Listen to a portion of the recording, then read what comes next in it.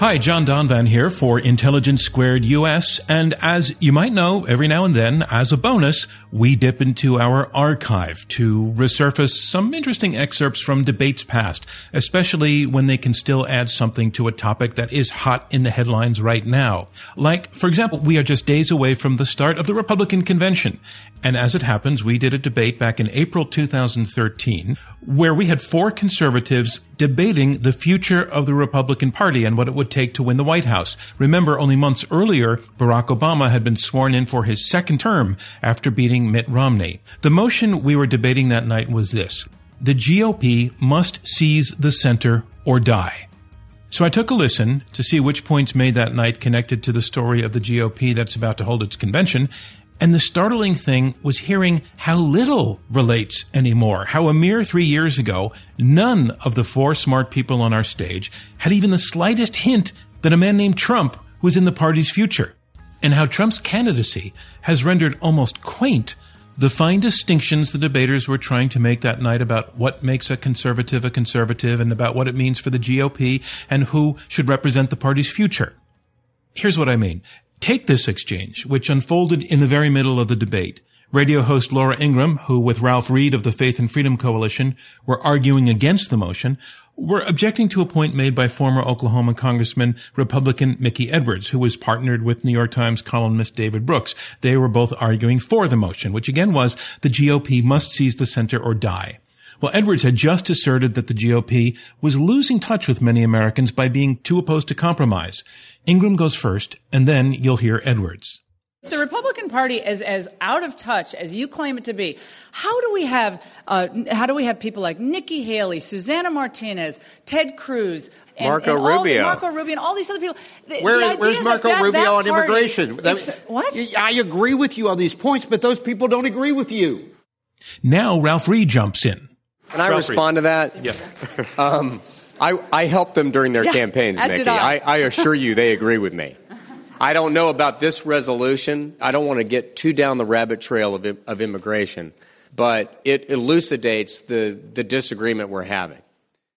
Rubio, Cruz, Walker, but no mention of anyone named Donald Trump having any connection to this party, nor in this moment either. Here again is Ralph Reed. And there's no question that the Republican governors, whether it's Nikki Haley in South Carolina or Scott Walker in Wisconsin, Bobby Jindal in Louisiana or Chris Christie in New Jersey, are among the most popular, reformist, conservative, forward-looking governors in the country. Another era, wasn't it? Nearly every name we just heard was somebody who tried to get the party nomination this time around, but then, well, you know the rest. How many times was Trump mentioned on that night 3 years and 3 months ago? Not once. One last excerpt, hearkening back to a time when Republicans argued among themselves over ideology, not a single personality, and when the discourse was filled with ideas and history, not put-downs about the size of a candidate's hands or other bits. Mickey Edwards had just asserted that the Republicans of 2013 had grown too resistant to compromise in the name of ideological purity and so is out of touch. We'll let this run a couple of minutes, starting with Laura Ingraham's response. Then you'll hear David Brooks.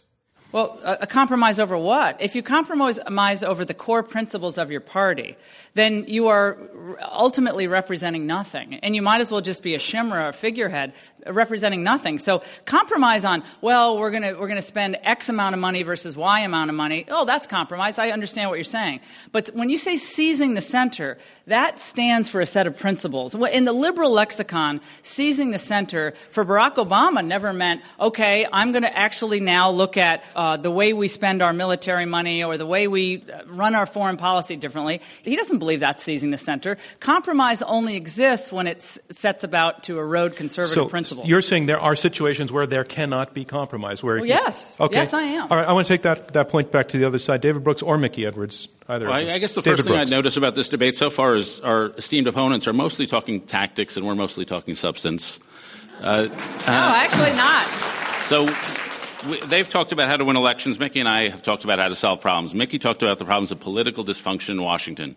And that's to start with a position and then behave in a prudential manner to try to ease political dysfunction in politics. And that's a centrist position. We've talked about how to solve those two problems. So neither of us have talked about moving to the center. The response I heard from Laura was that her opposition to this notion of compromise is that in certain situations for a party to compromise makes the party not stand for itself. And I see the logic of that. I'd like you to respond to that point. Mickey Edwards. You know, it's not about the party standing for itself. It's about the party standing for the country. Well, let's just say this about what we just heard. That level of discourse almost seems like it comes from a more innocent time.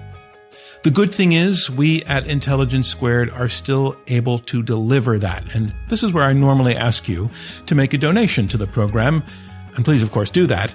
But today we want to ask for your signature on a petition that we launched with Change.org to fix America's presidential debates. You know they're broken. And we know that you like real debates and quality discourse.